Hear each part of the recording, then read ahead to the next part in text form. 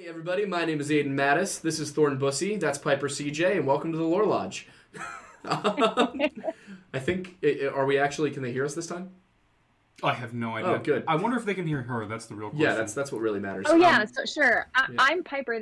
I'm just gonna talk randomly until someone confirms whether or not they can hear me. I mean, you could I know a lot of shit about a lot of random shit that will never be. Okay, let's be fair. Useful We've seen levels or before when they can't hear. That is very true. So we're gonna wait for our YouTube audience to tell us whether or not they can actually. Is that what we're doing? Okay. Might as well. They can definitely hear us. So, to give everybody a quick glimpse of what we're doing today, we're going to talk about a few things. We're going to start off a conversation about the FAE, because that is a topic that is very commonly spoken of, especially on TikTok and YouTube, but very rarely do I see it spoken of in an accurate manner. Also, just a heads up, they can hear everybody, surprisingly enough. A guest interview Lore Lodge episode that went correctly technologically. Not my doing. That's a first. Guarantee you that one. It's because I set up the stream. It's because Piper's here. That's all it is. So anyway, So we're on my side, but let's... Valid. Already, good lord, this is an geez. interesting start to that debate, or whatever All it's right. going to be. So the FAE often get misrepresented. It's a term that has a lot of gray areas and whatnot. We're going to talk about that. We're going to do some talking about Tolkien, which we've done before because we had Don Marshall on and he was phenomenal. We're going to be talking about Tolkien and his influence on the fantasy world, and then we're going to lead into a little bit of a discussion about world building in the fantasy genre, because it is something that, when done well, is phenomenal, but is usually not done well. So the trials and tribulations of putting together a world for people to enjoy and to relish, and to talk about that here today, we have Piper CJ, and you want to give us the rundown on who you are? Sure. I am a blonde with a master's in folklore. I write fantasy and I watch a lot of nerd shit. And sometimes people think it's cool and sometimes they don't. But I have a lot of useless knowledge bounce around here. I'd love to share it. That's perfect. That's why you're here, and that's why we invited you on. So my first exposure to you actually had nothing to do with your book. It was a video that you did. It was a Witcher related video when the I'm sorry. new season She did a first Witcher came out. video, and I wasn't made aware of it. I think I actually told you about it. Don't think you did. I believe exactly what I did is I said something very flattering about her and sent you a video. Well, was it on TikTok? I've done a number of TikTok Witcher video. videos. Yeah, it was. Okay, Was it the one that was taken down? The one where he said any real Witcher fan would have known this, and so I did my public apology. I'm so sorry. That was the if one. I had done it. Yeah. Now I feel like a shithead because I would have had the Witcher medallion on. I would have watched some of the stuff beforehand. Now I'm gonna go after the fact to watch your video. We can talk about The Witcher for a little we're bit gonna here, have for sure. Yeah. Well, you're one upping me because it's like way thicker than mine, and it comes out. Oh my god, you're killing me, Piper. So, let's dive into that though. Let's do some background here. Obviously you're a huge folklore and fantasy fan. When did that start for you? Like, where's this come from? Is this something you've always loved, or was this a newer development? I have never been cool. Okay, so we'll do 10 seconds of it being dark, and then it'll get cool again. So just stick with me here. Okay. Grew up super fucking poor, which meant no TV, but that did mean my mom would read the Chronicles of Narnia and Tolkien and all of these amazing fantasy novels to my brother and I when we were just wee tots. And so my imagination exploded as a little kid. So I'm busy living in Narnia while my peers are watching cartoons, which, now I love cartoons. I've finally gotten to come back to that. But I've always been a nerd. And then at maybe 13, my uncle got me my first gaming console. He got me a GameCube, and I immediately became so good at Ocarina of Time.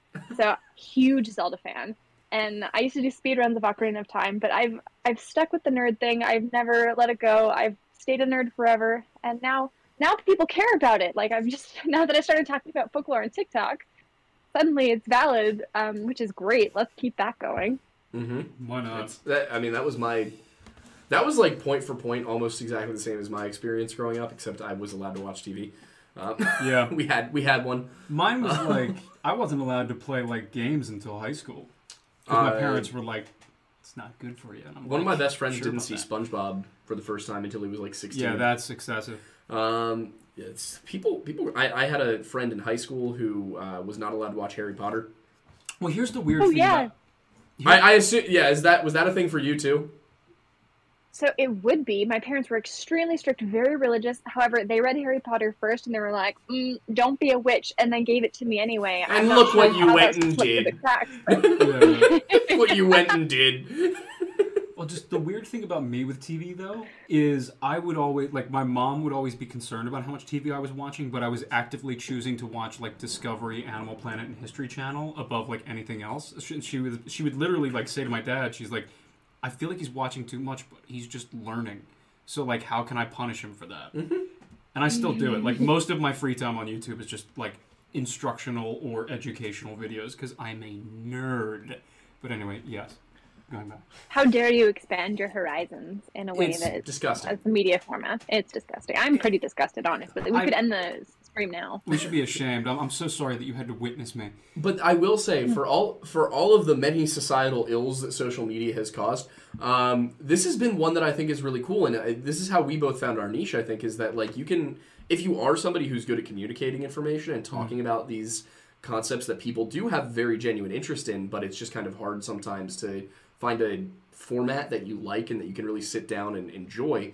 TikTok and Instagram and YouTube have definitely opened up an avenue there for people to, people like us, to do that kind of thing. And, like, you went from, God, what? You had, like, less than 200,000 followers on TikTok 3 weeks ago? Yeah. And now when you and I met, I was at 50K because I was just making Witcher content, basically. And now I'm at 420, 425, something like that. But I thought it would be funny. I woke up one morning and the first thought out of my brain was about vampires. And so I recorded a video and I had not woken up yet. And it did so well that I thought, okay, so not awake professor, that's great. Because that's the kind of me that cannot prepare. I have no thoughts in my head except it's already there. Here you go.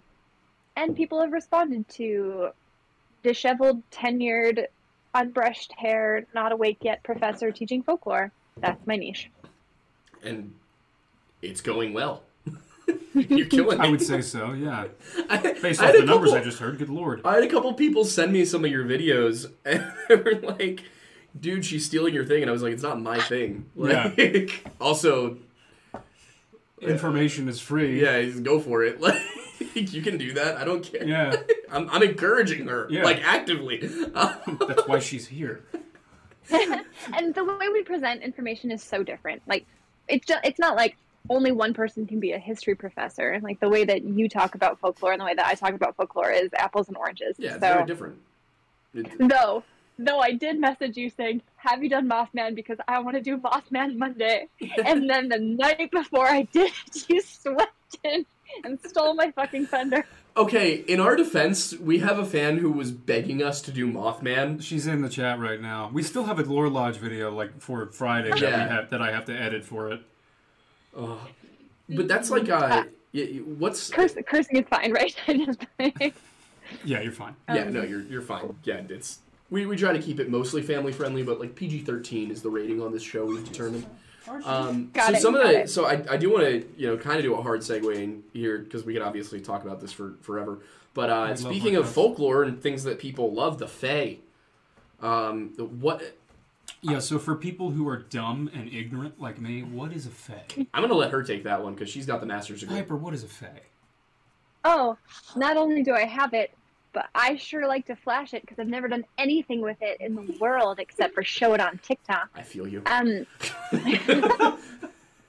So I will talk to you, Tech Aiden, and describe FAE to you. I'm ready to Think learn. of FAE like the word mammal, where on the outside perspective, there's this baggage that comes with the word like FAE, where we think like, oh, the FAE are bad, or the FAE are good, or et cetera, or especially with Tolkien, which we'll get into later, people immediately will jump to like a sexy pop culture view of FAE. But FAE, like mammal, could mean could mean anything. We could be thinking of otters or elephants. We could be thinking of humans or a mouse. So FAE is such a broad category that when people think of the FAE, you can't just think of the FAE. FAE is just anything beyond the veil that interacts. Laura Aiden, how would you describe FAE? Yeah, so I do that thing where I take a very academic route to get here. But so the etymology of the word fae is from fair folk or fairies, and so it enters English in that form around the 16th or 17th century, and becomes a very broad term as it gets out of Irish folklore. So the concept of the fair folk, the Tuatha De Danann, who are the children of essentially the children of the gods.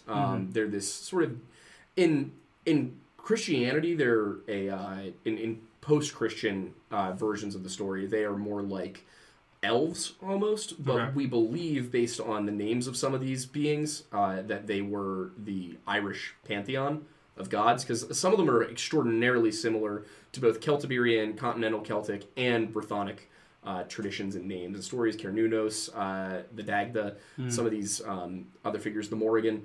And that's one thing I've always found interesting about it, is how their names are also titles. But no, and we did a video a while back on the Book of Invasions, the Levigan and Erin. Yeah, I remember you saying that a lot of times. Yeah. So that's where this fair folk concept comes from. They retreat into the fairy mounds, and then. So again, for those who are fully uneducated, what are the fairy mounds? Fairy mounds. Can I stop you before we go too deeply into this? Because I'm using the word fae from a global perspective, whereas if we do go into the etymology, we're thinking of words like, I use the example banshee, which comes originally from, we're talking about like Gaelic origins, but banshee can be thought of as a category of death omen. And so since the point of language is communication, I frequently argue that etymology does not matter in this context, because we're not communicating specifically on a linguistics level. We're talking to an audience from around the world. And so when I want to talk about a forest deity, I can use the word nymph, whether I'm talking about the Curupira in Brazil, or if I'm talking to someone in Greece, or if we're talking about Celtic lore. So when we go too deeply into fae in Irish or Celtic or Gaelic or Welsh lore, I think we really pigeonhole ourselves. Whereas when you think about it as a category of those beyond the veil, then you can open up a global audience and then start discussing those within. So just if you do want to keep it etymological, we can do that, but I just don't think that's a fair. Oh no, I want to talk about the broader meaning. You're going. He knows me. I like to go into like the origin of the word. Yeah, his whole mentality is like, let's go let's start with where it started and then work our way to the present. Yeah, because he's a history person. Again, we can start where the word fae started, but not where the concept of fae started. Yeah, exactly. And I think that's where we're like, that's where I was jumping in, where I'm like, yes. But that was going to be my next point, is as we've moved from as we moved into a more global world, and especially with the advent of the printing press and the expansion of literacy, this term took on a new meaning where it became something to refer to everything beyond the veil.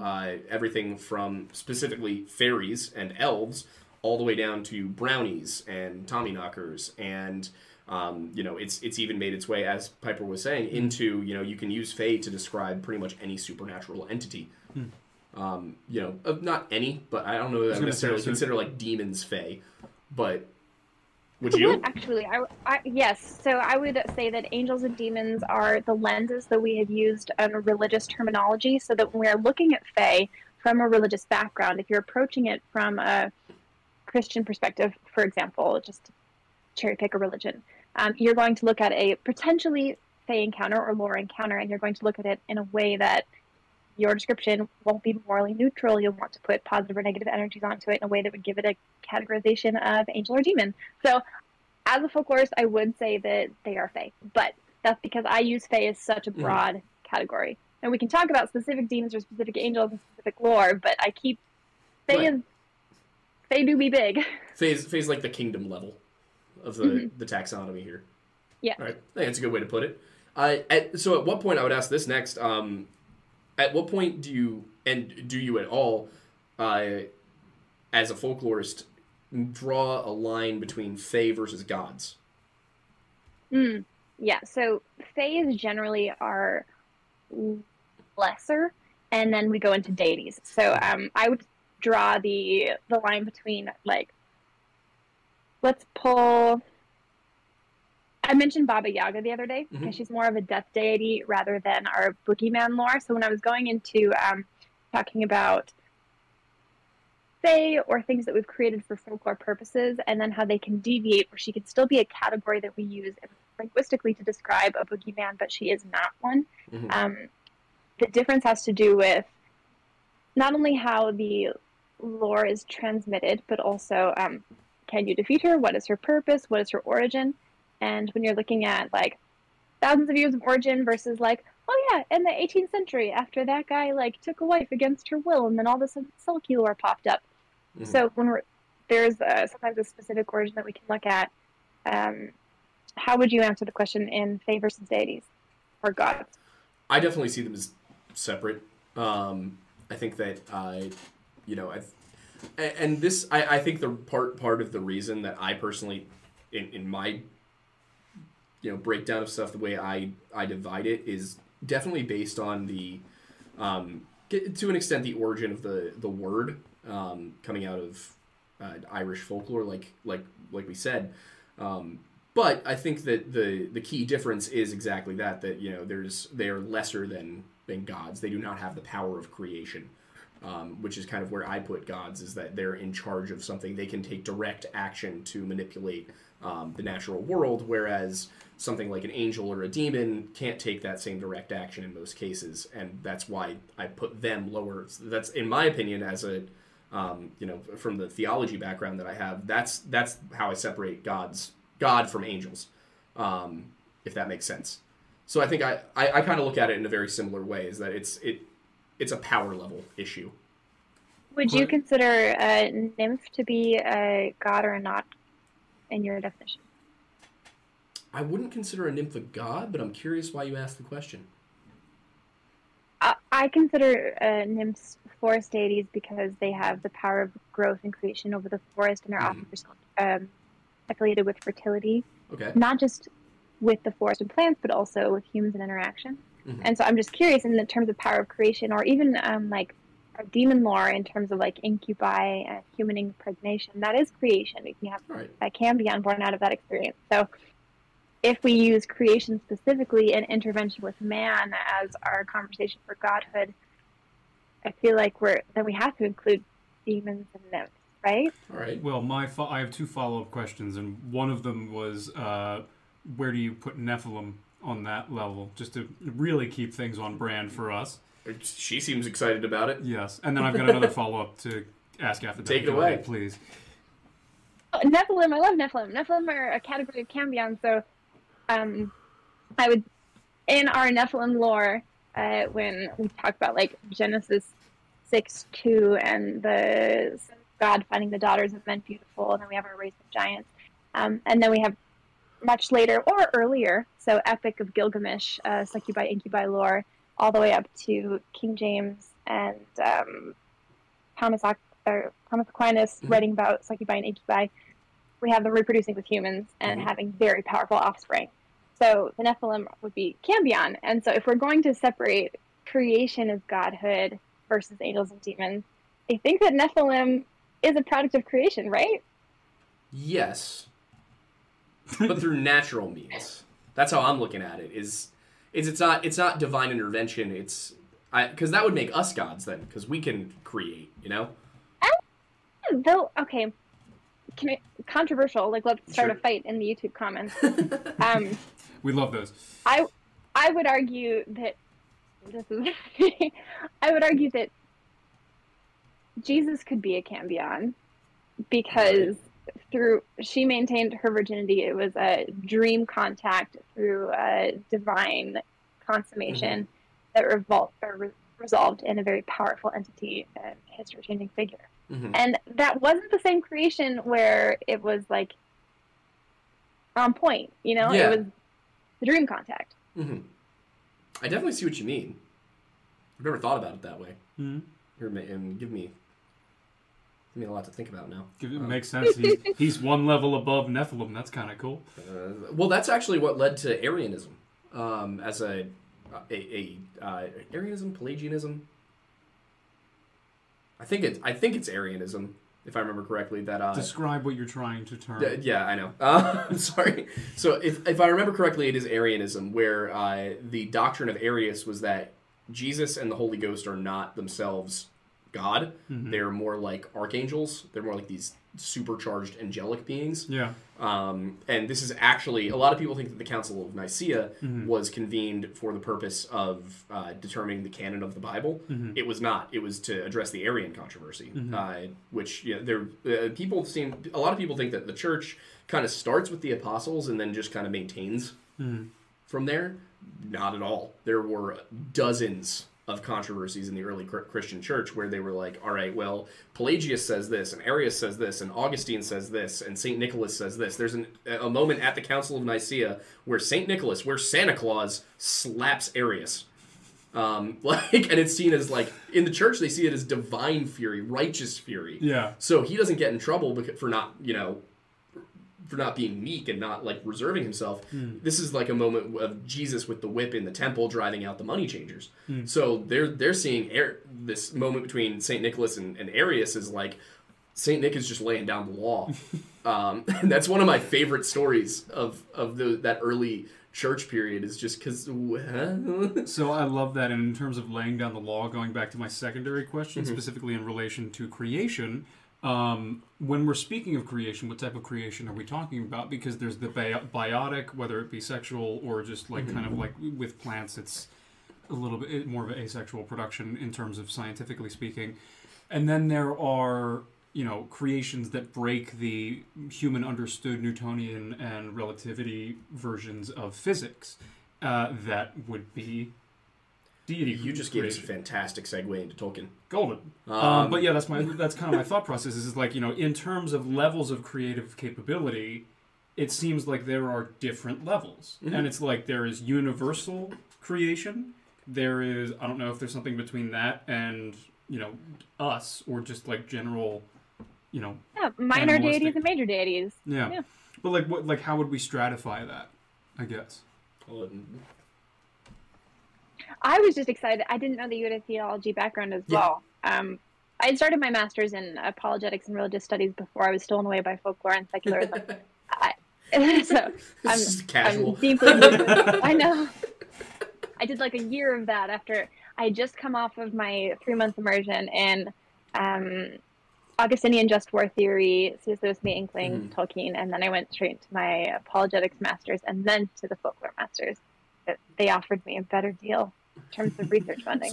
So what you're saying is what brought you away from religion was money? Story older than time. I'm just playing with you. So this tiny... Yes, no. I had just tended to gravitate in my first year of apologetics courses towards demonology and occult studies. And Lewis himself said that he had what he called an unhealthy taste for the occult. It's so much more fun. And so the papers that I was writing were taking on a very fun tone. And I just happened to send one off to this folklore department, and they were like, yes, please come write papers like that for us. And here we are. But we were on creation and deities. So I was excited about our theology background, because we could definitely do an entirely different show about just theology and spin-offs. You might need a special episode of the Weird Bible podcast for that one. We do have a monthly podcast with Wendigoon. That's the Weird Bible podcast, and it's we sit there and we talk about weird stuff from the Bible. You would be welcome to come on. That sounds like my jam. That's amazing. I guess I would ultimately boil things down into maybe 3 categories of Fae, where we've got like our lesser Fae that only interact, and then our minor deities, which could do things like create on a lesser level, and then we have our major deities, which can create on a global scale. But I would call them all Fae, because for me, Fae is just a way that we can communicate. So now let's go into Tolkien, if you want to talk about... I do want to get one thing really quick, because I forgot to ask about it. There's a lot of discourse on the witch talk side of things, which I'm sure you've crossed paths with, where they throw the word Fae around in a lot of cases. Have you seen anything that's stuck out to you as like a common misconception or misunderstanding in the Wiccan and witchcraft communities? I'm not on witch talk. I was brought into it a little bit when I made a video on Lilith, and someone said, "You're very brave to have made this video because this is a huge fight right now." And I said, "Oh, I did not mean to step into drama. I'm actively trying to not step into drama." Is it the fight between whether or not Lilith is actually a biblical figure? No, for me it was like the origin of, so Liliths would be like Lilith from our Screech Owl, and so I would categorize those more as like harpies and banshees if we're going to be thinking about them as a demonic entity, which is, we could cross over into succubi lore if we're going to keep going. I don't feel like there's any evidence to support that there is a goddess Lilith or a single entity Lilith. I would not want to discredit a practitioner. I would say that if someone's deity is Lilith, then maybe she is in contact with a Lilith, that in the singular. Yeah. Rather I definitely came across some of the same exact stuff with people saying, that Lilith was Adam's first wife, and I'm like, all right, you're welcome to believe that, but you do need to understand that it does not come from Genesis. Like, it's not. It's a much later. It didn't even come version. from the It's Ben Sirah, right? Yes, until the 7th century. So we didn't have that. And a lot of people think that he was writing it as parody. So the idea that it's now taken so seriously, could she have been a Sumerian goddess? She could have, but it wouldn't have been in that context. Yeah. What about with the don't thank the FAE thing is a very common one that I see around, which, depending on which sort of FAE you're talking about, there are some that you should absolutely thank, like a brownie. If they do something nice for you, you're supposed to be nice to them. Oh, you can be nice to FAE without thanking them. Okay. Like, oh my god, this is so considerate. I love it so much. It was so nice of you to think of me. It's very different from thank you. Okay, so you're taking a hard line on the wording here, not necessarily the sentiment. Well, the thing is, when you are a human and you're interacting with a FAE, do you know that you're interacting with a brownie? I would be cautious, and so the language that I would use, I would err on the side of semantics, because if you're a layman, you don't know what you're getting yourself into. Right. So I'd be kind, always be polite no matter the FAE. So I'm about to do it. Don't worry. So for the people who don't know what these things are, really quickly, brownies are, I categorize them under goblins, honestly, because goblins are generally seen as like a negative thing entirely, but I feel like it's a much better category as like diminutive creature that is mischievous. Yeah, exactly. Yeah. Just so brownies specifically are sort of you can almost compare them to house elves from Harry Potter. They are not enslaved. They will like in Harry Potter, house elves are magically enslaved. Yeah, Dobby is quite definitively not a free individual. Until he gets the sock. Oh my god. Archie's Dobby. He's gotten the sock many a time. Got my dog. He stole my sock this morning. Exactly. He's adorable though. He'll probably be up here at some point. He will be. But so brownies are a sort of goblin, in my opinion, that they will live in your home and they'll mess with you a little bit. They might like move your shoes, misplace your glasses. But if you for example, leave a plate of cheese out for them at night, then they might clean up your kitchen. Little stuff like that. So it's kind of thing that like as long as you treat them well, they're fine. But then if you treat them poorly, you get a situation like with gremlins, where they turn into a bit of a monstrous entity. Now, here's my follow-up question. Why the no thanking, specifically? That's what I was about to... Okay, just making sure. What happens, Piper? When you say thank you to a FAE, it immediately implies that you are indebted to them. So, because I said, oh, thank you, they're like, awesome, cool, you owe me a favor.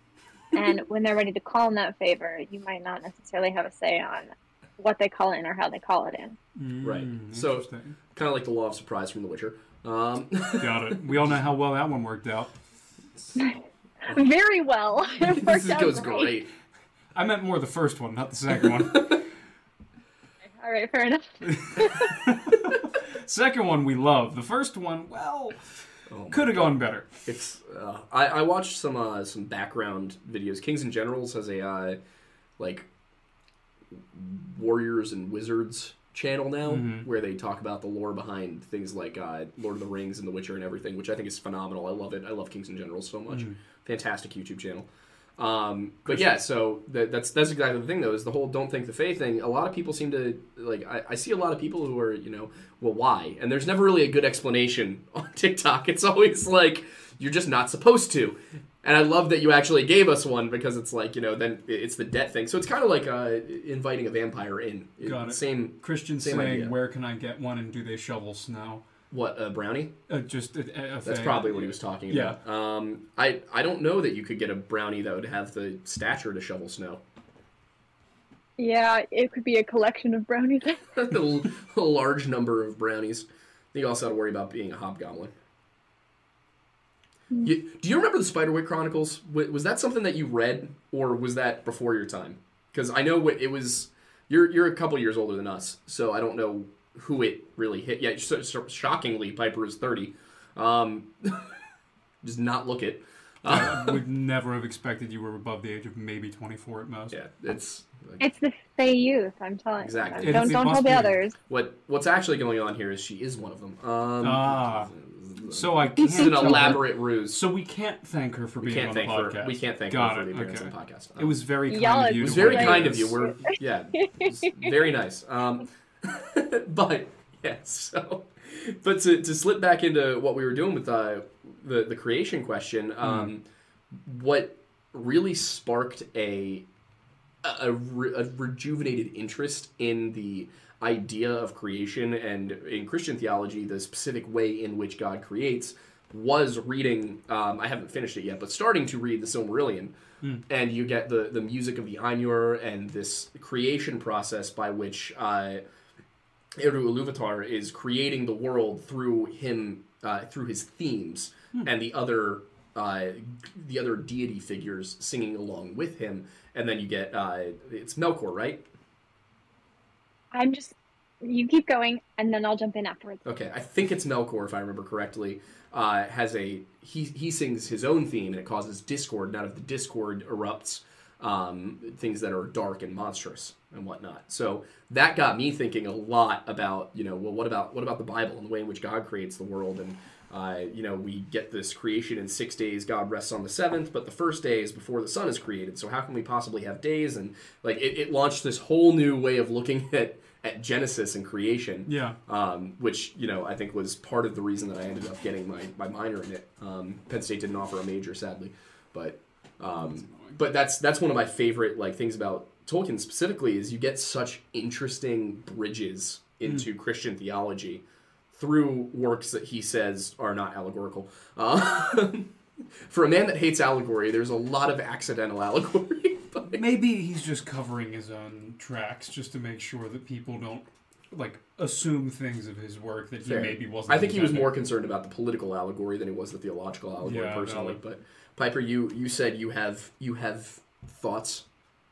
I just love creation lore, and specifically biblical creation. The story the concept of speaking something into existence, ex nihilo, is something that I love so much, and it's part of why I hinge on the idea of names and the weight of names, and also the FAE and their value in names, true names, because when God empowered Adam to name things, he was basically giving him dominion over those things. And we get that from God himself in the creation lore, because he was speaking things into existence by giving them names. So, and when Tolkien does it through music, it's lovely. It's not as powerful as OG best-selling book of all time, the Bible. It's my favorite creation story as a folklorist. Oh, I agree. Yeah.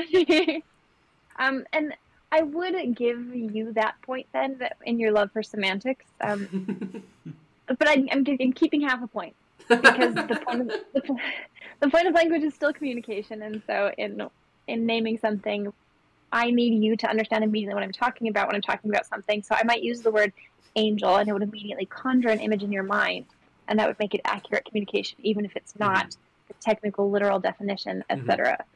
So I'm keeping half that point. Okay. I respect it. Should I pull out a scoreboard? I will concede the point. Yeah, cool. I think part of the reason I'm so anal about semantics, I wasn't always. You've known me a long time. I don't think I was always as bad as I am now, but it's Hang on a second here. Orwell's Politics in the English Language by Orwell, like, made me a radical extremist when it comes to, like, English language and definitions. Yeah, I mean, it definitely helps to communicate your thoughts accurately, even if that requires communicating thoughts that are incomplete initially to find the accurate thought in which you're trying to piece together. Because I know, at least for me, half the time when I'm talking about something, even if I know the subject very well, but I'm exploring a thought or an area of it that I haven't done so before, it'll take me about 5 minutes of just kind of verbal exploration into my own brain to kind of put together whatever statement it is that I'm trying to say. Because I'll say something and I'll realize, 3 of those words were not the exact accurate thing that I was trying to think or say in that conveyed message. So I'd be like, wait a second, let me do this, that, or whatever. And then eventually I have a statement where I'm like, you know what? Yeah, I think that actually says what I was thinking. But I'm 100% with Tech Aiden on this one. Yes. I'm taking back the point from Laura. Oh, come on! No, I'm giving half of it to Tech Aiden and half of it to me. So we still have it. We still do have the point. And Aiden has the point. And Aiden has the point. It's fair. The example I like to use for this is Forte. Have you heard this speech already? Or can I give it again? Go for it. Maybe you haven't. I'd love to give it. If I say, folklore isn't really my forte.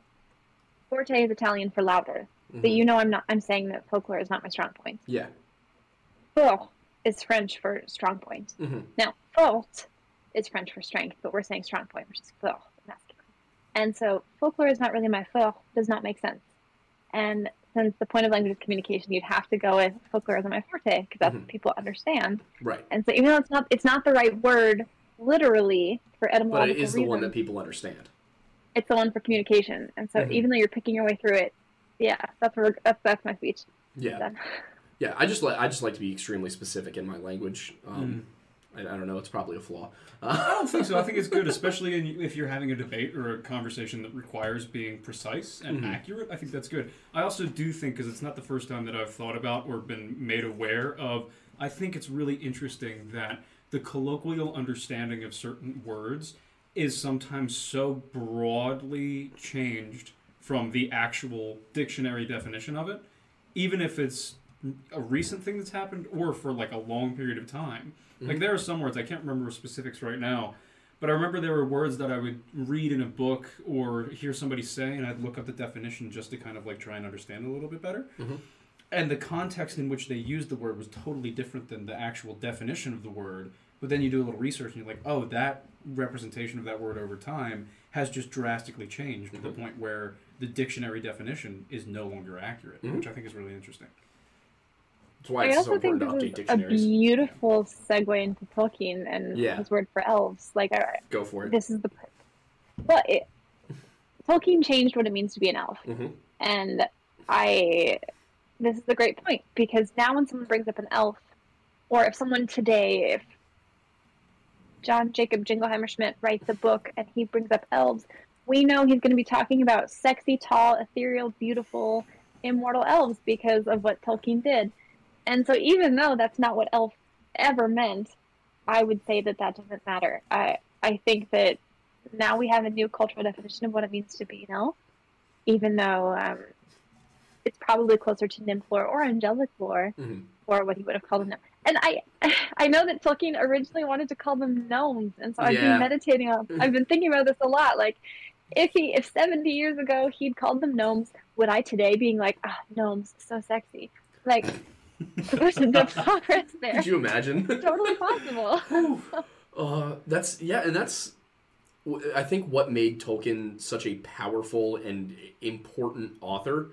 It's not just the fact that The Lord of the Rings is one of the most beloved trilogies of all time. That's a given. But the way in which he just simply changed the landscape of fantasy literature from the more like almost sci-fi of Jules Verne, like the early fantasy works that you see. The sci-fi and fantasy have the same genesis, and then they just take wildly different paths during the 1940s and 50s. Then you get into like that's where you start seeing The Hobbit and The Lord of the Rings and The Silmarillion on one side of things, and Ender's Game on the other side of things. There's a great, it's obviously people aren't going to love the interviewer in this case, but Orson Scott Card has a phenomenal interview with Ben Shapiro where they talk almost nothing about politics and entirely about writing and sci-fi, and I found it fascinating as an author. I was like, this is incredible, and he talks about how the main difference when you're publishing between fantasy and sci-fi is that fantasy has trees. And I thought that was one of my favorite descriptions, my favorite ways of differentiating between genres. That's really like concise but very accurate and like broadly specific. When you think about it, like what is the difference between Star Wars and Lord of the Rings? Trees. Did you read Lewis's Paralandria? He did a sci-fi series or trilogy. Yeah, so before Narnia, well, in the middle of Narnia, he did Paralandria, which is terrible. It did not age well. It does not hold up. There are trees, though. Is it like... What do you mean when you say it didn't age well? So, this is his concept of, like, a rocket that would take him to Mars. It was very much, like, confusing tin can. I could not at all envision what he was describing. And basically the main character accidentally gets rocketed to Mars, and they have an unfallen race of people. So this is still... Lewis loves his Christian allegory, so this was the idea of like Garden of Eden on a planetary scale. Right. And until the MC arrives, they don't have the fall. So the MC is the catalyst for the fall. But there's lots of trees, and it's very Narnia-esque. It's sci-fi. It's not good sci-fi, though. Oh, God. I feel like that's most sci-fi. I listened to a quick episode. I'm trying to remember who it was from. It's slipping my mind at the moment. But it was a YouTube video about the world's oldest sci-fi novel, which was written during the Roman Republic period, basically by a guy who's his writing. I can't remember any of the details. I was barely paying attention, but the gist of it was there was a very popular genre of literature at the time, which was travel logs. And it was people would go travel to places and write about the magical things they experienced in Nubia. So vlogging's not even a new thing. Good to know. But much like with vlogging, they'd exaggerate everything. Naturally. And it was a lot easier to get away with that back then. Yeah, so, a baby elephant becomes this great beast that, is bigger than a man and stronger than a team of oxen. And, you get these crazy things and people talking about battles that never happened. That aren't recorded anywhere else. And this one writer, who his name started with an L, I can't remember it, he wrote his own travel log that talks about an adventure to a foreign planet, and the people there are crazy, and it was panned at the time. Everyone hated it, and apparently it doesn't hold up well either today. But the point is this, the earliest sci-fi novel to ever exist is a mockery of an existing genre. That the guy got roasted for because people... Also, at the end of it, he says that you'll find out how they got home from their adventure in the next book, and then he didn't write another book. Such a... Ultimate cliffhanger. What a so jerk. rude, but... Also, just wanted to take a quick second to acknowledge the fact that our chat is currently annoyed with us because I may or may not have said we do not recommend summoning Satan. I would not recommend summoning Satan. I wouldn't recommend it either, and that's why I said it. And yeah, so I just wanted to give some context of the conversation happening adjacent to this conversation. I can't see any comments. Is this a YouTube thing? It is a YouTube thing. Ask those questions. Yeah, when we get to the what time is it? It is 7:49. Okay, when we get to the question and answer section in about 15 minutes, we'll read off the questions we get to you. But yeah, so just I want to stay on this Tolkien thing though. One of the other fascinating aspects of this, first of all, is how much he was kind of bullshitting his way through the book.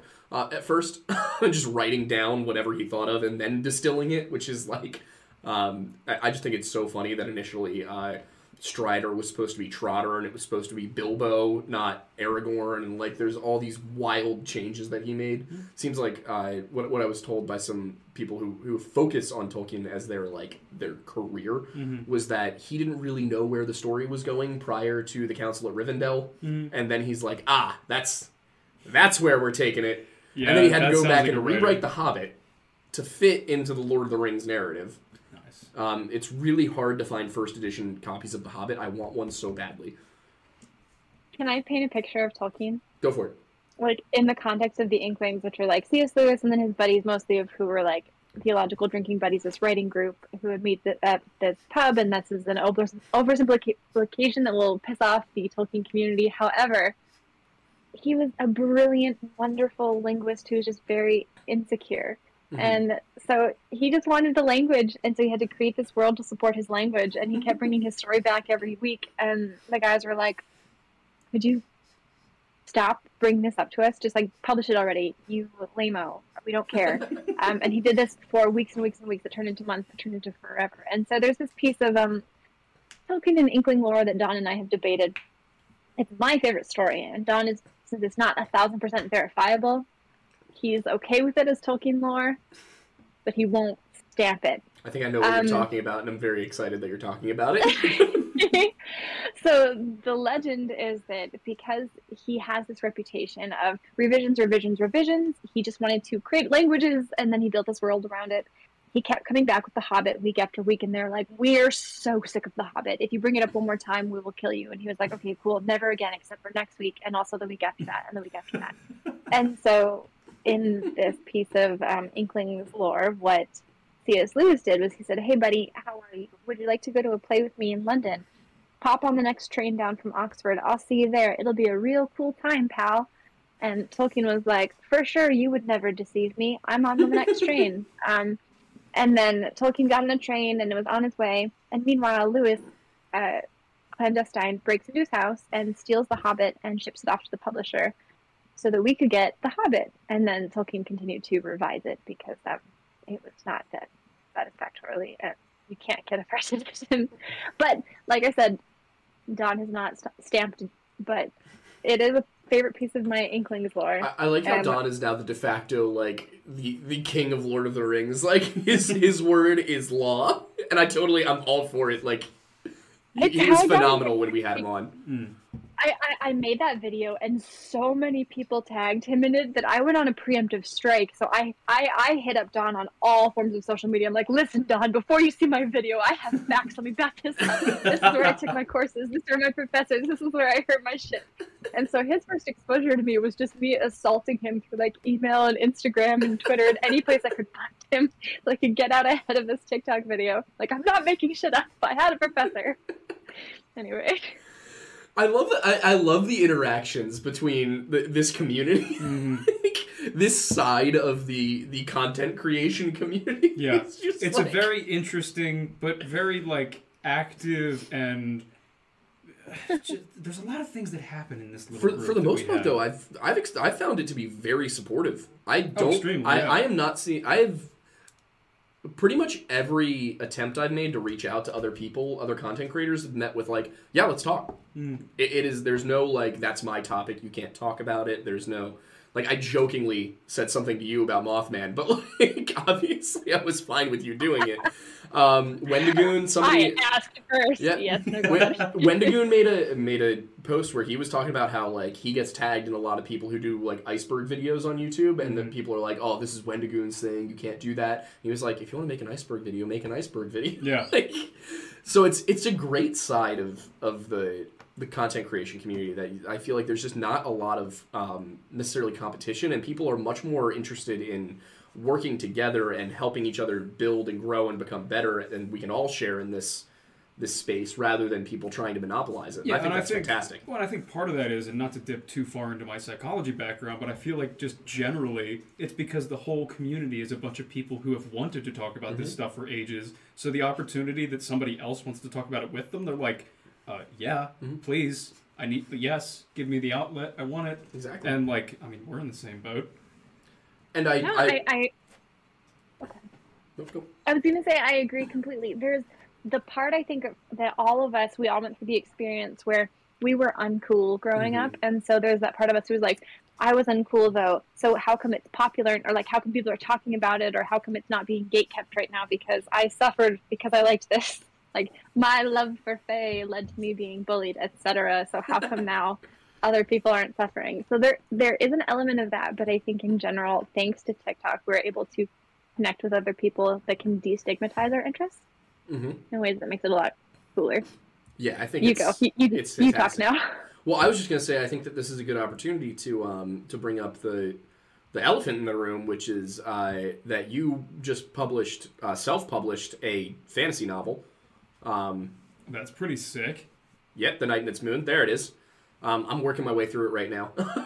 I have the super special prior to the first edition, because Piper emailed it to me before it was revised. Don't show that to anyone, Aiden. I won't. Can he at least show it to me? It's mine. I'm keeping it. I want to read it. But no, it's a good book. It is a good book. Oh, I believe it. But I wanted to talk about it. I think this is a good way to segue between the two things, because obviously with Tolkien, one of the things that it was going on was he was a linguist. He wanted to build his language. The language he was building was basically Welsh, if it was cooler. If we're talking about like Quenya, and it's actually not sexy Finnish, but yeah, it's not a finished language. Also, it's like you can't write or speak it. You can translate into it, but it's not a finished language. Sure. Someone will finish it. But he went and did this whole world building exercise, which I've done. The book I'm working on, the one I showed you that I drew the map for. Yes. That one started off as me being in a class. I was in one of my religious studies classes, and I was like, you know what? I want to write a creation story in the style of Genesis. So I did. It was a writing exercise. But then I was like, wait a second, this is a pretty cool world. I'm going to draw a map for it. And then it continued on from there with, and I got that from, again, Tolkien. Wisely, I started with a map is one of the quotes that I think is just so concise, but also so useful from him.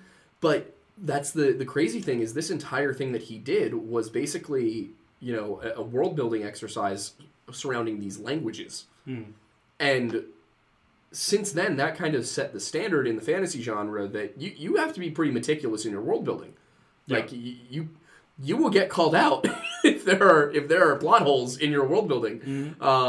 It's so that is probably the one thing that I've noticed. So many people seem to almost overdo it, and you get like in the first 2 chapters of a fantasy novel, you get all these weird names and places that you haven't been introduced to, and they're trying to front load everything so that when you run into it later in the book, and also because when you're first writing, what you're doing is the world building. That's the first step. So when you're writing, you get into that world building space, and then you end up front loading everything, not realizing in your head that nobody else knows what you're talking about. So, for me, it's been a very deliberate process of like, all right, I know this exists, but the audience, the reader, doesn't need to know that until it matters to them. So it's as much as I'm excited to get to that part, I don't shove it in there yet. And I'm curious for you writing The Night and Its Moon, like, I know you have a map, so I know you started there probably. But what was the process for you, like when you started this world building exercise? Sure. So as a Lewis stan, when he was growing up, he was also a fucking nerd. He and his brother created this 400-year history for a world called Boxen, and they built it in a shoebox, and they just would write these little stories about things that happened in Boxen, and I thought that was the coolest thing I'd ever heard. So part of the reason I wanted to do rapid release was so that all 4 books could be finished before the first one came out, so that if there was any plot holes or errors in the magical system or things that happened in political history or geography, all 4 books could be done, and then I could go back and iron those things out. So if you're thinking of doing a series, I personally like the idea of having all of it finished, so there won't be plot holes. But the way that I handled it was just having my MCs be born ignorant. And so as they have questions, they can ask those questions, and those questions can be answered. So if you're writing as an omniscient narrator, you do know everything, and then info dumping is kind of required. But as an unreliable third-person narrator, I'm allowed to ask questions that the reader will ask, and they can be unraveled at the same time. And did it work? In your opinion? In my opinion, yes. I've been highly complimented on my world building.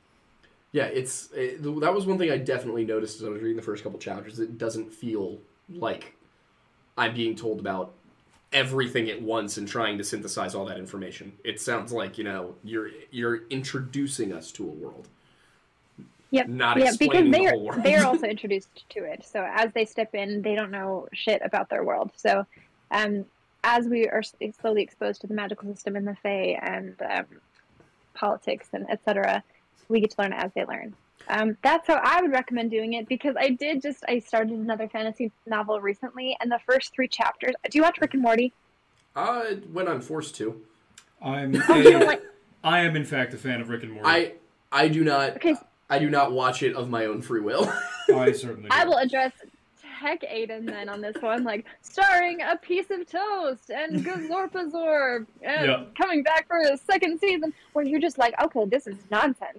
I'm nodding along. I'm here for it, but none of this makes sense.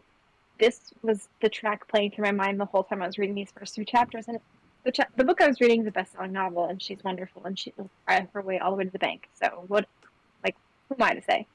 But it can be really distracting when you're just like, yeah, none of this makes sense, none of it matters, and I'm sure that someday, if I reread this, I will care. Yeah. To be fair, number one, I just want to say this is motivating me. Even though I'm literally in the process of selling my first script, it's motivating me to want to get back into the novel that I've left hanging on chapter 8 for ages. Remember how I wrote a book and just didn't finish it? Again, why did you not? The amount of times that I've been on... Well, no, I started reworking the lore into... the other one? The new one. Yeah, that's fair. I don't know. I hobbited it. I liked the original one, though. It was good. I'll probably I wanted to finish see where it was at some going, point. yeah. That's what I ran into. Yeah, that's right. Like, I got to a point 150 pages into this book, like Microsoft Word pages. Yeah. 150 pages in, I'm like, I completely lost the plot at some point. Yeah. Like, I have no idea where this is going. Yeah. There's a giant monster that crawled out of Tartarus, climbing through this giant forest ocean to destroy the elves, and then probably also human beings on the surface. Yep. I started writing it when I was 18. My goal was I was going to finish it during college, and it was based off of a Tumblr writing prompt. Of course. It was literally, write a story about a world in which instead of oceans there are giant forests. Yeah. And I was going to do a short story. It was going to be 20 pages long. Yeah, and then it just kept growing. And it did not stop there. I got to really screw with some of my friends' emotions by killing off one of the characters. Mm-hmm. That felt fun. Yeah. Now I know. Spoiler. Well, you're not going to know which character or when it happens. Have you read any of the books I know the character I care about. Because there's a character, a double character death that happens in chapter 3 that of mine that anybody who have had read it they literally were like, oh my god, because it's pretty brutal and it's also like kind of sad because I love those characters and I'm like, you have to die because it's good for the story, but I don't want you to, and it's like that's the fun part of writing. But anyway, the point I was trying to make is the murder. No, it's getting to a point in the story where it's like, I love these characters, but you have to die because otherwise it's not a good story. I'm very heavy on tragedy and also violence. Just is very prevalent in a lot of my stories, and it's just because it's good storytelling. You should investigate that about yourself. You think I should? I think it's. We'll get into that later. But no, real quick, what I wanted to say is in relation to what you were saying about the one book that you were like, there's. You didn't totally agree with some of the elements from it, but it was very successful. What I have found in my research in terms of films, music, books, anything like that, because I am both a producer and a consumer, you can't produce things without consuming a vast amount of things prior. What I have found interesting is the correlation between not all successful things are of quality. And obviously, Transformers, great example. Not all things of quality are successful. Exactly, but I think it's really interesting because also, don't you trash Transformers? In my childhood. It is entertainment, not art. But that's the point I was getting to is I think it's really interesting whether it's music, whether it's movies, whether it's books, when somebody can take the best of both worlds, when you can provide an entertaining story while also having like definitively artistic themes, capabilities, and things like that. Because there's who's a good example of an artist that combines both? In terms of musicality, just because... I swear to God. I'm not doing it. No, I swear. It's not that. But... Better not be. No, it's not going to be him. Relax. Say it. No, because that's actually not... He talks about John Mayer entirely too much. Way too much. Way too much. What was that? Wait. I need to know why the face. No, I need to know why the face. Because he has a stigma. He's got very much... I guarantee you like Taylor Swift, am I right? I thought you were going to say Taylor Swift was all. Oh no. It's not that I like her. I feel that she is a good creator who understands her audience and is an intelligent. She gets audience psychology in a way that I admire. Yes. What I was actually going to go to was Beyonce. Okay. Because she is someone who, like, quite definitively has just raw talent. She's great at what she does, but she also, if you look at the trajectory of her career, she modified whatever she was making to fit what was popular of the time. So she went for what's entertaining right now, and how can I utilize my skills to maximize the capability of both elements. And I think that's really interesting. Yeah, if you listen to like early Destiny's Child versus what was her album when she married Jay-Z, and there was the whole cheating thing. Lemonade? Yeah, that was it. If you listen to those two, they're completely different. And Very neither different. of them sounds like Halo. Yeah. So like that's actually a really good example. I don't think about Beyonce all that much. But well, she was very prevalent in our childhood. She hasn't put out a lot of music recently, that's why. I don't blame her. Yeah.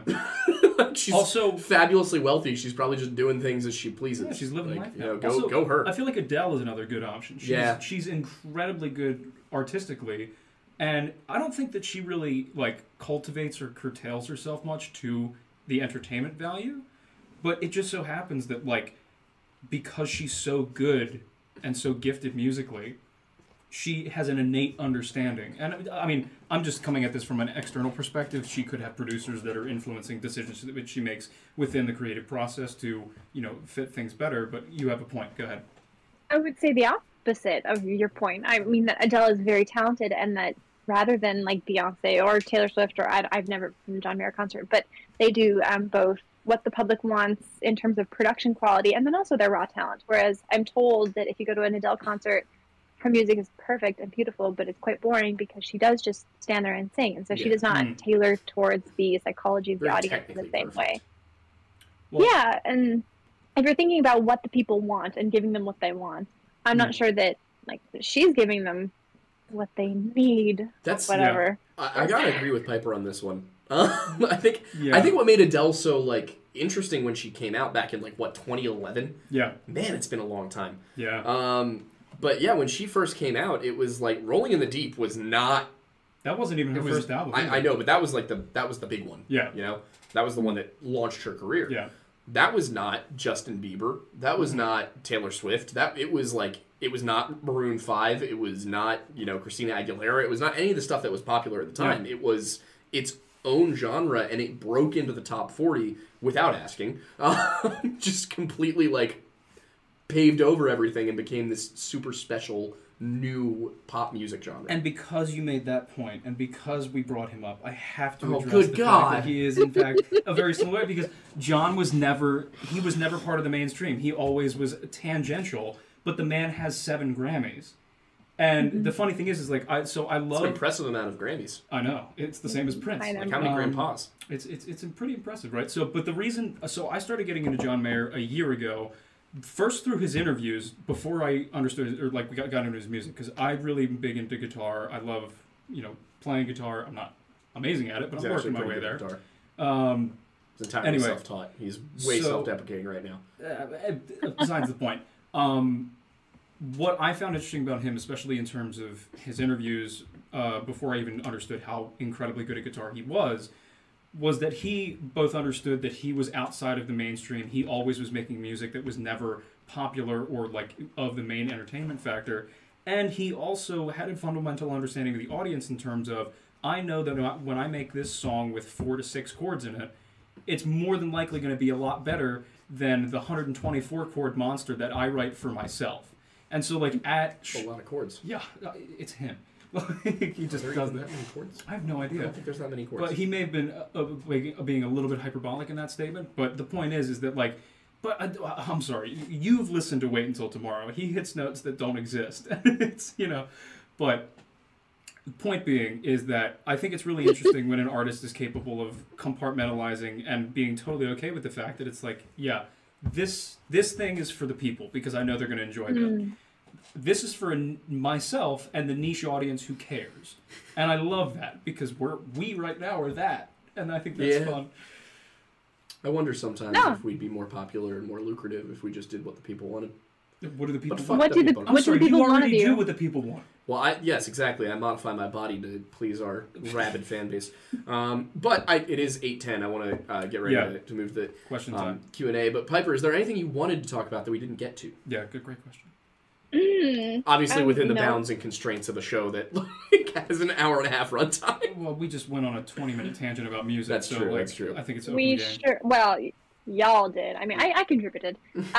This is, I think, probably the best piece of literature in the history of. No, okay. So, what I want to do really quick is pep talk people. If that's okay.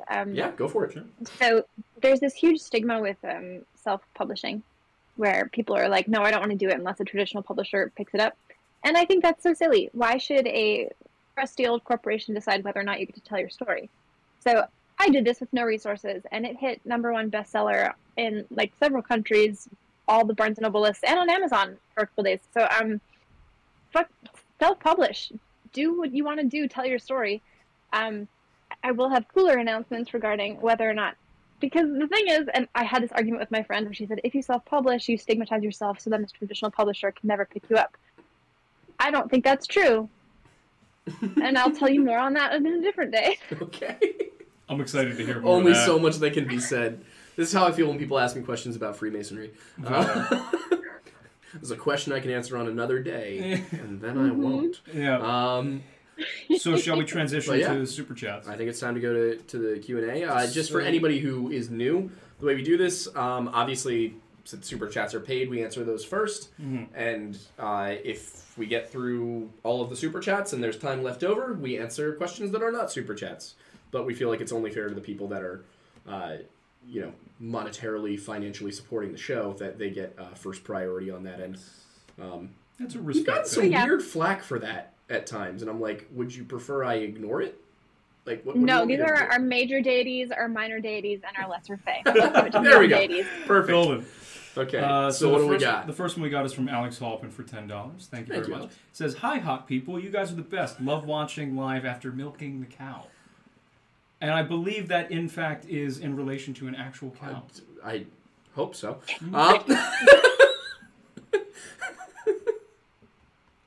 Either way, I'm flattered. Yeah. They followed up with a $20 question saying, what is the most dangerous fae? Ooh, that's a good one. That's a very complicated one. I mean, I have my classic answer. I mean, you go first. 100% I go with whatever the hell this flesh pedestrian nonsense is. Yeah, that's valid. This creature, because like I think about it, and like this is a motif throughout the world in folklore from all sorts of different groups across the continents, that all of them have something along the lines of something that is taller than humans, with these long, slender features, that's super fast, super strong, and likes to eat people. And that, in a lot of these traditions, they have superhuman abilities, such as they're very good at ventriloquism and mimicry. And they live either in the forests or underground in caves. And, it's the whole missing 411 phenomenon that we talk about all the time. That basically these creatures allegedly will kidnap and eat people who get too far off the beaten path. And they will never be heard from again. And I find that terrifying, personally, because there's like no... It's the fact that in almost all of these traditions, it gets you before you have any possibility of knowing it's there. I think that's what makes it so scary to me. I have a different answer. Go for it. I have a sharks versus hippos answer. That is the most dangerous if you find it. But if we're going with what are more people going to encounter and die from or be harmed from, the numbers in terms of like, what is it? 4 people die from great whites per year versus however many die per hippos. I could have picked it. I could have picked house dogs or something.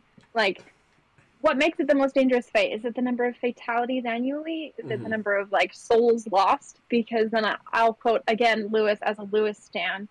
In terms of demonology, he has this quote: "Murder is no better than cards if cards will do the trick." In terms of like ways you can wander off the path into a fae realm or demonic realm, and again, demon is a word that comes with a lot of baggage, but I just think it's a lot easier to stumble into death or stumble into danger, not with out with the Slender Man category, but with 1,000 other categories. So, I think all Fae are very dangerous. Okay. All of them? No. Are there any benevolent ones that you would be like, this is one that you should be friends with? There are almost none that are like, I'm solely good in the way that humans deem good. Almost all Fae are morally neutral at best. And some of them are generous, and some of them are funny or silly. But in like what we consider to be good, like would I think that their actions are like, oh yeah, I can trust you 100% because we have the same definition of morality, I would not say that. Mm-hmm. No, I don't think there's a benevolent Fae in that way. Got it. Great answers. I would say so. Okay. Next question's from Captain Alien for $4.99. Love you, Captain Alien. I'll thank a brownie. Please send one. I'll do the research. We just said not to do that. Was also talking about like summoning Satan a little earlier, so why is it that I make all these videos that I'm like, you shouldn't do this thing, and then people are like, I'm gonna do it. That's 100% of my comment section. If I'm like, oh, if you don't want a succubus or incubus, onyx. Like, what is the opposite of onyx? Trying to summon succubus. Like, how do I deal with you people? I'm trying to save your souls. The number of people that I'm like, it's okay to say skinwalker. You're not supposed to say the Navajo word for it. And people are like, what's the Navajo word? And I'm like, I know. I'm not telling you. They have Google, do they not? Apparently. Or literally everything where I'm like, this is what you do to prevent against vampires. I'm like, cool, but I want to be turned into immortal, sexy vampire. Like, you won't be. You will be a blood bag and a pile of pulp. There is no sexy lore outside of pop culture, pretty much. Anyway, as the guy who's trying to manifest the sexy vampire, as the man most commonly victimized by Wendussy comments, I gotta agree with you. To be fair, you feed into that just as much as they do at this point. I didn't originally, but at this originally point, I was like, you should not have relations with the Wendigo, and it became such a meme that if you can't beat him, join him. If you can't beat him, join him. You know, like. I mean, the more of us. Yes, I did. I have descended into madness. We are simply living in a Shuggorath-esque realm of nothing makes sense and everything is uncanny. That is the Lore Lodge, ladies and gentlemen. Somebody commented on one of my recent videos. They were like, "Is this Aiden's descent into madness?" And my response was just descent. Yeah, I was gonna say like no. It's his reveal of madness. My brother in Christ, we are already here. What else we got for questions? Did you know that I was utterly insane? Yeah. Plaz for $10 says Shin Megami Tensei has a lot of different folklore and mythology representation. All supernatural entities are denoted as demons, but have various classifications. Lots of Fae representation. Oh, yeah. No, I would agree with this in a way because demon is a lens that we look through things. And so if you want to approach everything with caution and suspicion, then in that way that everything would be a demon with greater or lesser powers or abilities. I love this because we just filmed a video on demons. He was taking a nap for most of it, so I don't know how much he absorbed. I pressed the record button. You pressed the record button, we've got a couch right there, and he just crashed. I got maybe 3 hours of sleep last night, and I spent all afternoon underneath a rusty old truck. Yeah, so. But we were talking about demons, and as you can imagine, I went into the etymology and like the history and all that, and it's we talked about mostly like we didn't really go over the Catholic era that much in the video because I can't wait until you start just ripping into Catholicism. Oh God, there's a lot there, but there was this kind of, and I think part of the reason that Fae is such an interesting and intriguing term is because demon went through kind of the same thing, where everything was a demon if it was outside of the approval of the church, and this. I can't simply only fault Catholics for it. The Eastern Orthodox did it too, and so did the Protestants in Northern Europe. So it's not just Catholics. I will give you guys a pass on this one. But it was this thing that just like the church, rather than going into the specifics of, well, you know, if you have a commoner who's like, the shaman in the forest told me about elves, they were like, those are demons. Just don't talk to them. Exactly. Yeah. It's not even just religious folk, it's suspicion in general. I think the natural instinct is like, I don't know what's right, but I know what's safe. Yeah. And what's safe is to stay home and not do anything ever. I mean, that sounds accurate to me. Well, not if your home has Yeah. a radon problem. Correct. As long as you're not in the basement, Okay. you're fine. Sure. Listen, I don't know why, but there were a lot of commercials about radon when we were kids, and it is burned into my memory. I thought radon and quicksand were going to be severe problems I had to deal with in adulthood. Well, to be fair, radon is a lot more prevalent, especially in the area in which we live, than quicksand is. Radon is much more of a problem than quicksand. Yes. Quite definitively. Yeah. What a shame. Next is from Plaz again. What? How bizarre. Oh, how bizarre.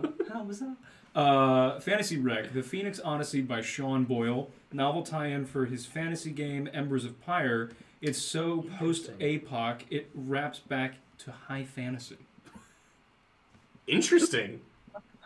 I've not played this, nor have I read it, but I love fantasy that's gone so far. So there are a few different categories of movies, TV shows, books now that are like the world has been bombed into such a nuclear holocaust that we're so far in the future that we're back into medieval times. Not even like pre-medieval, like prehistoric. Yeah. Almost like Horizon Zero Dawn or... I haven't played it. But, okay, that's fine. I will try it. I've got so many games on my list right now. Yeah, it's... Well, and that's... If you don't have time for a long plot RPG, then... Yeah. Okay, I do have time, especially because I stream 3 nights a week. So if I can do it on stream, I can do it. You can literally make it part of your job. Exactly. That's. God, what was I gonna say? I lost it. Prehistoric Features. Say the Futurism? question again? That Atlantis. Well done. Oh god, we're back to this. We're really hitting all the stops tonight. I don't know how much of my Atlantis content you've watched, but that's my entire theory with it. Is like there was a advanced. By comparison, civilization. I'm familiar with the concept. I haven't seen your videos, but I'm with you on this, actually. Yeah, it's basically that humanity had advanced to the agricultural stage, perhaps even the seafaring stage, and then some cataclysm wiped us back to the Stone Age. I think there's a reason that lore like this resonates with us and that it keeps popping up throughout society. And for me, the most common explanation is the reason that we're all telling this story across all of our cultures is because it happened. So exactly. Thank you. I love that little addition. That was great. I love talking about Atlantis with folklorists and fantasy authors and everything because like it's so much more fun than archaeologists. Archaeologists are like, we don't have evidence. And I'm like, I know, but what if we did? Yeah. Just because it's not there yet. As a grad student, I taught an undergrad class that was material culture, so it was a folklore and archaeology overlap class. And it was, I was a teacher, I was a TA, and I was so stressed every day. I was like, okay, guys, this is what we're doing because archaeologists do not approach things like folklorists do. Not. And, no. So me up there, like, we're gonna go in with an open mind and open heart because you cannot disprove lore of the folk because once they believe, they're like, yes, we fucking can. Here are the facts. Right. Now, it to was be a fair, great time for Piper. To be fair, I do want to say we are generalizing here. This is a stereotype about archaeologists. We've had some fantastic archaeologists on the show who have been phenomenal. My specific experience. I just wanted to throw the disclaimer out there. Yeah, just in case. We have a good friend of the show who's a very open-minded and he's very much a skeptic, but he's also like willing to have the conversations, and I think that's great. And obviously, we're talking about Mini Minute Man. So do we have more questions? We do. History Daddy for £5. Thank you, History Daddy. That's like $6. Thoughts on Andrzej Sapkowski, H.G. Wells, and H.P. Lovecraft in comparison to Tolkien? Did you also mispronounce the absolutely. author of The Witcher's name? I did, because I didn't know how to pronounce it. I love the show. I haven't looked into the books yet. Bear with me. I'm working my way back. I went show, game, I'll get the books eventually. Wrong direction. Well... It's fine. Listen, no, we're not going to gatekeep experience. If he approached it from any direction... I approached it because Henry Cavill existed in it, and now I'm following that trail. I gatekeep solely when it's him. Yeah, that's fair. You're okay, allowed to do that's fine. Yeah. I simply must make fun of him at all possible opportunities. You're allowed to do that too now. You're a friend. If you're not doing anything next Saturday evening, we're having a roast of myself and Aiden. We're going to get, destroyed. Oh, we're going to get torn apart. Oh, It's going to be live streamed. I mean, she's going to get into me about the John Mayer shit, just like everyone else. Live streamed on this channel. Also self-published, completely agree with Piper. So, little addition there. Already love History Daddy. Here we go. History Daddy's great. He was on the show last weekend. Yep. Do you want to take the question first? I think she means you. I know. Do you want to reread it? Oh, I'll take it. You compile your answer while I go. Sure. Yeah. So you were talking about Sapkowski and Witcher and all of these. You listed about 3 of them compared to Tolkien, and Witcher tackles monster lore so much better than Tolkien ever could because Tolkien invented, whereas Sapkowski builds on what exists. Is that where you would go with it as well? Yeah, I don't know as much about Wells, so I can't really speak to him much. I can't really speak to Wells either. But I know that he had quite the impact with War of the Worlds, considering everybody panicked and thought it was real. Don't do radio broadcasts without telling people it's fiction. I love that. What a performance art for the masses. In the nuclear era, can you imagine how bad it could be? Right. Yes, I can, and I live for those chaos goblins. Okay, you answered the question, but right, Tolkien did not have good lore. He invented lore, so he did not build on real world lore. Okay, so I just want to make sure I had the question yet.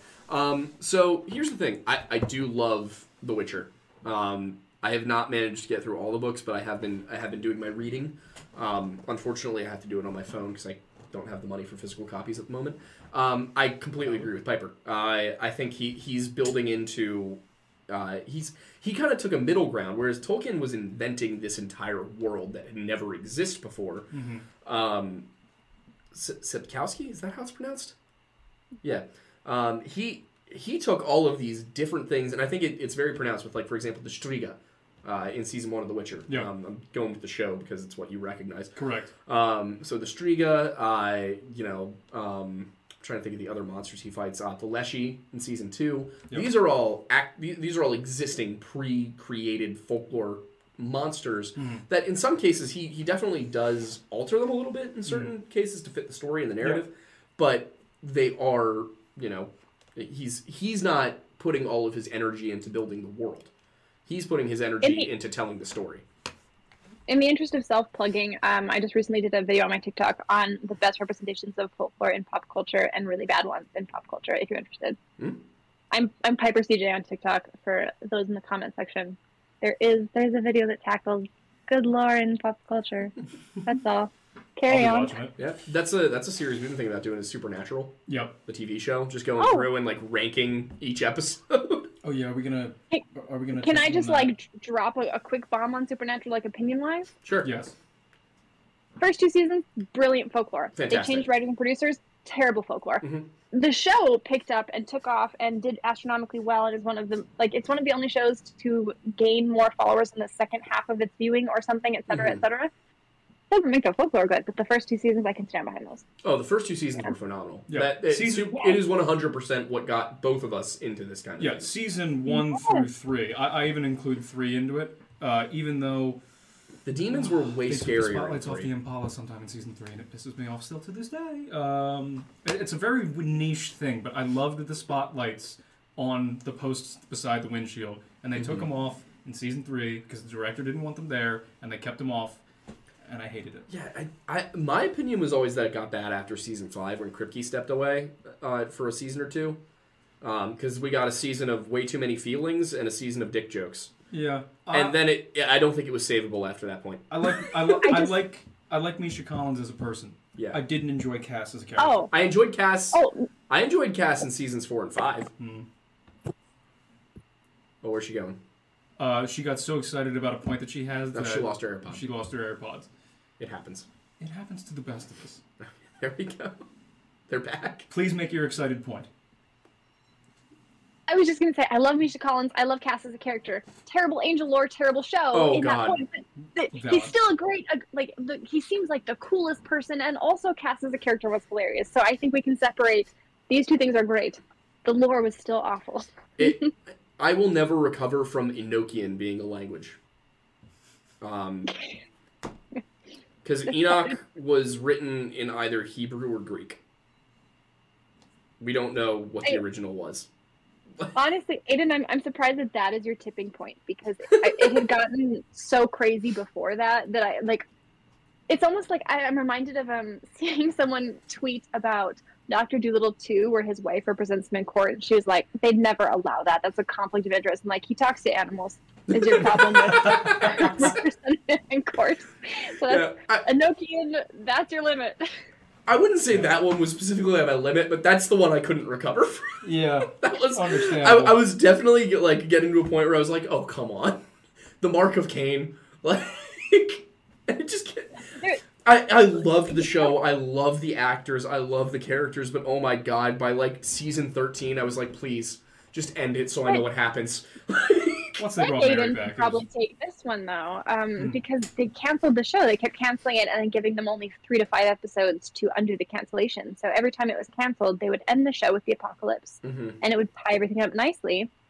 So you studied film. You can probably speak more to what happens when a show is canceled and then uncanceled in 3 episodes. So they just had to do some really, really stupid shit. I feel like they could have easily gotten away with not doing that stupid shit if the network had just stopped trying to cancel the show. Well, yeah, that's the problem, is the network. The CW... Cancel culture must stop. When the CW does things right... When the CW does things right, they do it right. When they don't... All 3 times that's happened. What are the your CW references? My CW references of things that are, like, good are, well... The first season of Arrow.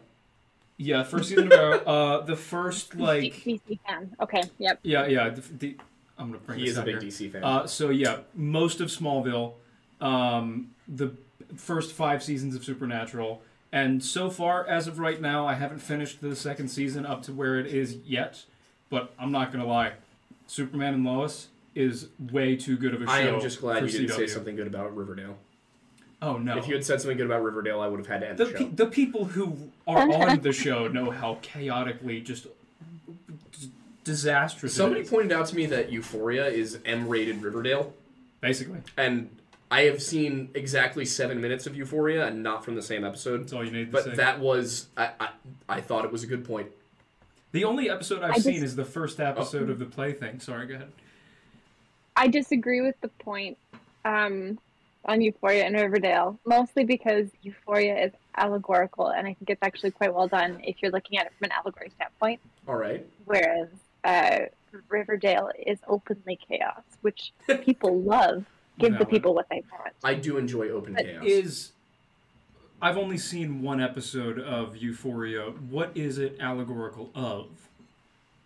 There are so many things, like let's take the character who, since you don't know the names of any characters because you don't watch the show, there's a character who dresses very, very slutty. She is our domestic abuse. I think it's Maddie.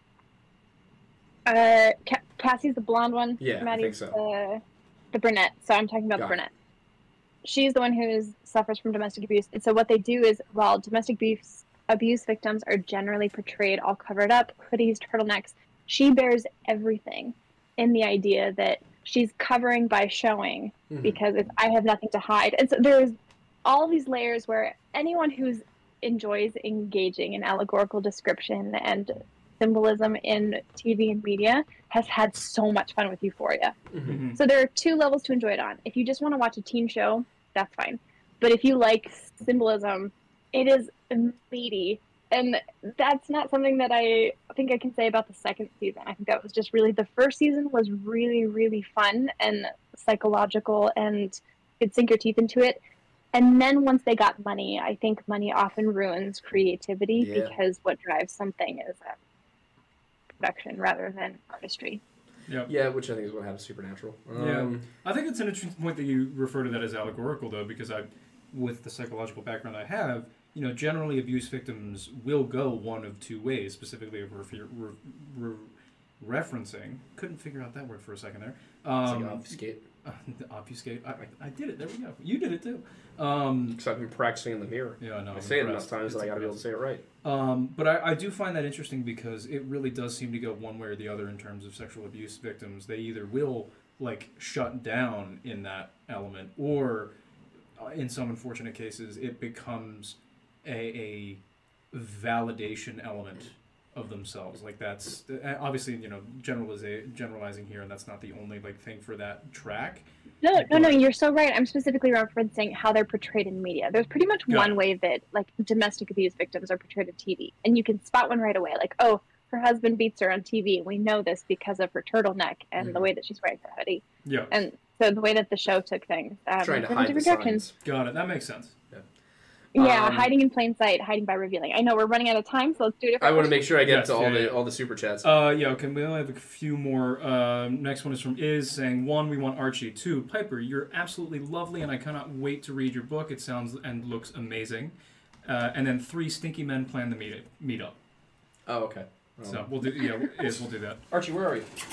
He's over here. He's just hanging. Come here. You've been requested. Oh, the poor boy. Anyone who reads the book, by the way, will be getting the super special first edition. It's only on the shelves for a little bit longer before it comes off for revisions. It's at Barnes & Noble, other reasons that we. Barnes & Noble, right? Oh yeah, it's at almost every Barnes & Noble in the U.S. and it's on Amazon. Which is also there are 4 authors self-published who've gotten into Barnes & Noble. It's a pretty huge accomplishment. Awesome, yeah. I'm gonna be picking it up this week. Come here.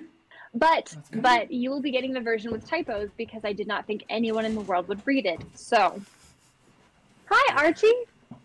So the version that you buy at Barnes & Noble right now is the super special first edition. That's the version with typos.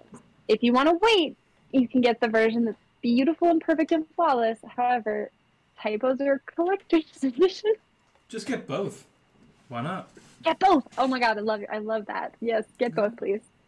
The next was Captain Alien for 1999. Well, thank you, Captain Alien. In all caps, why can I not summon a brownie? I will take one for the team.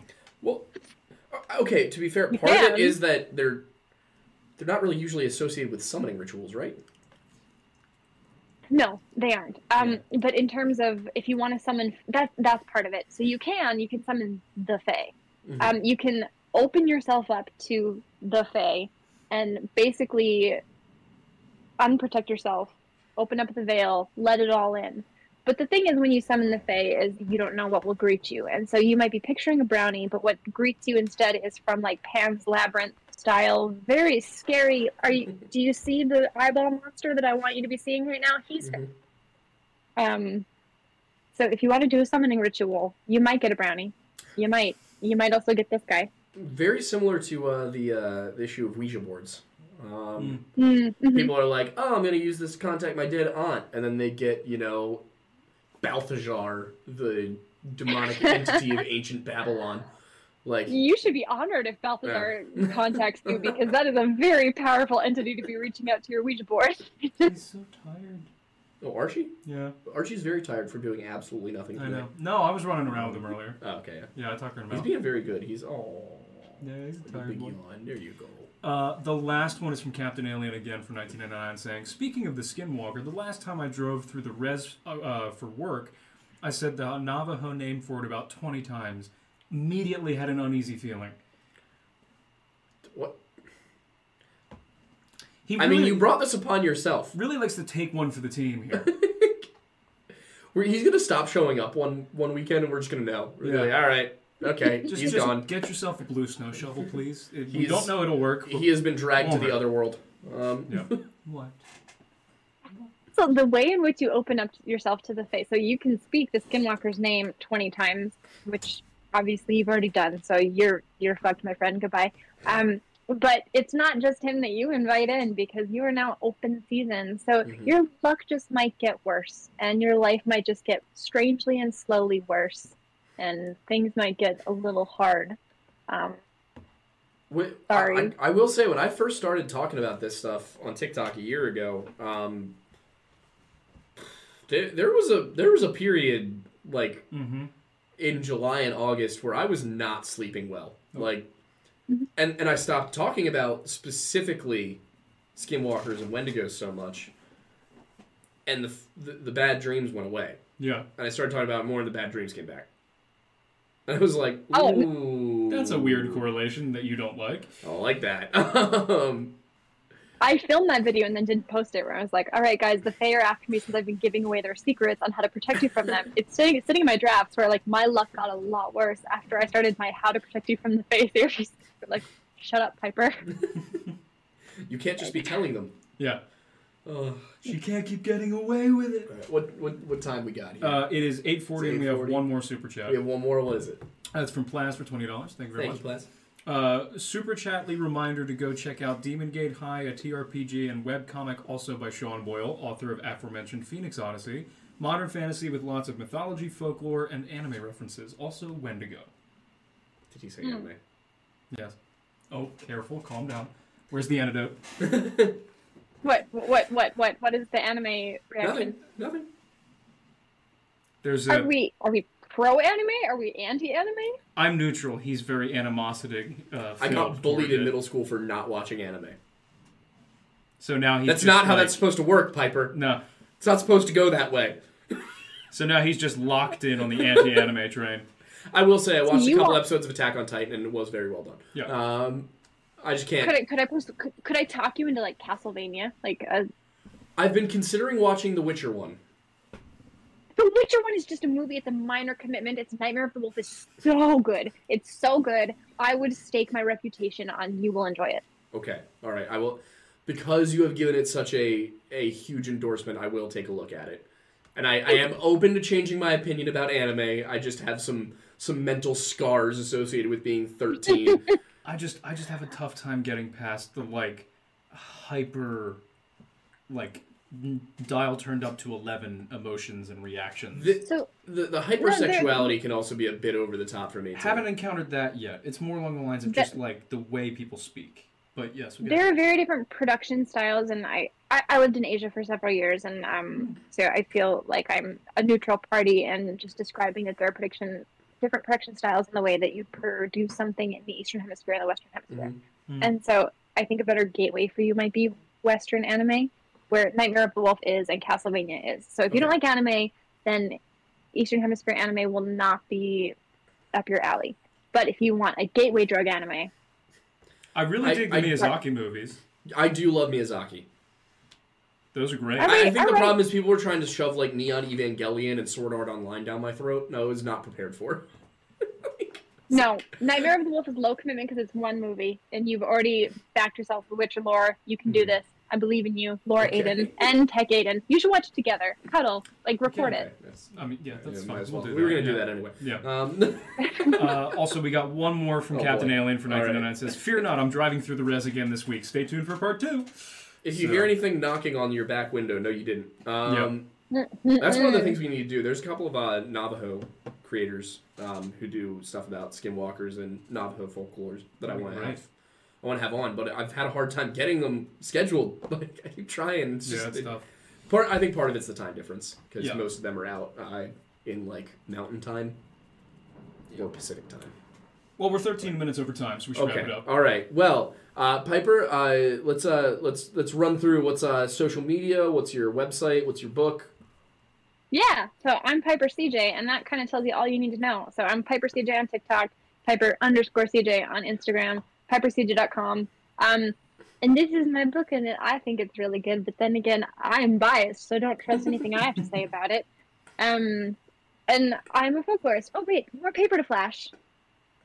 I toiled in graduate school for this, so I want to show people that I did this. Anyway, that's all. All right. Well, I gotta say, I'm very glad you came on. I enjoyed this podcast episode so much. This was a great episode. I really enjoyed it. This is definitely one of my favorite ones that we've done. Yeah. Everyone, absolutely go check out Night and Its Moon at Barnes & Noble, or if you want to wait for the, any revised edition. Yeah. Or get both. Or get both. That's go for it. It is a good read. It is a genuinely good read, and there's a lot of themes in there that I think you don't get to see in much modern fantasy. So I think it's definitely worth it. It takes there is a tack taken to the storytelling here and the character perspectives that you don't see in a ton of the popular fantasy stuff. Well, you've sold me. Okay, good. So I'm gonna get the misspelled version and the correct grammar version when it comes out as well. All right. Well, thank you so much. Thank you so much for coming on.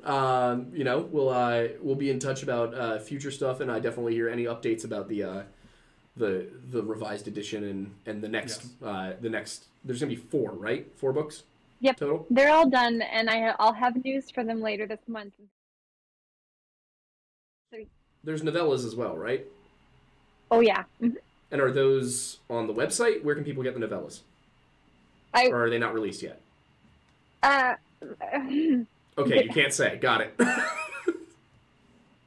In theory, if I were to say something about anything, it might be that there'd be like an exclusive edition by one distributor that might include a novella in the back if you buy it from them. But I, of course, couldn't say that, of course, so right. I didn't say it. Yeah, of course. Yeah.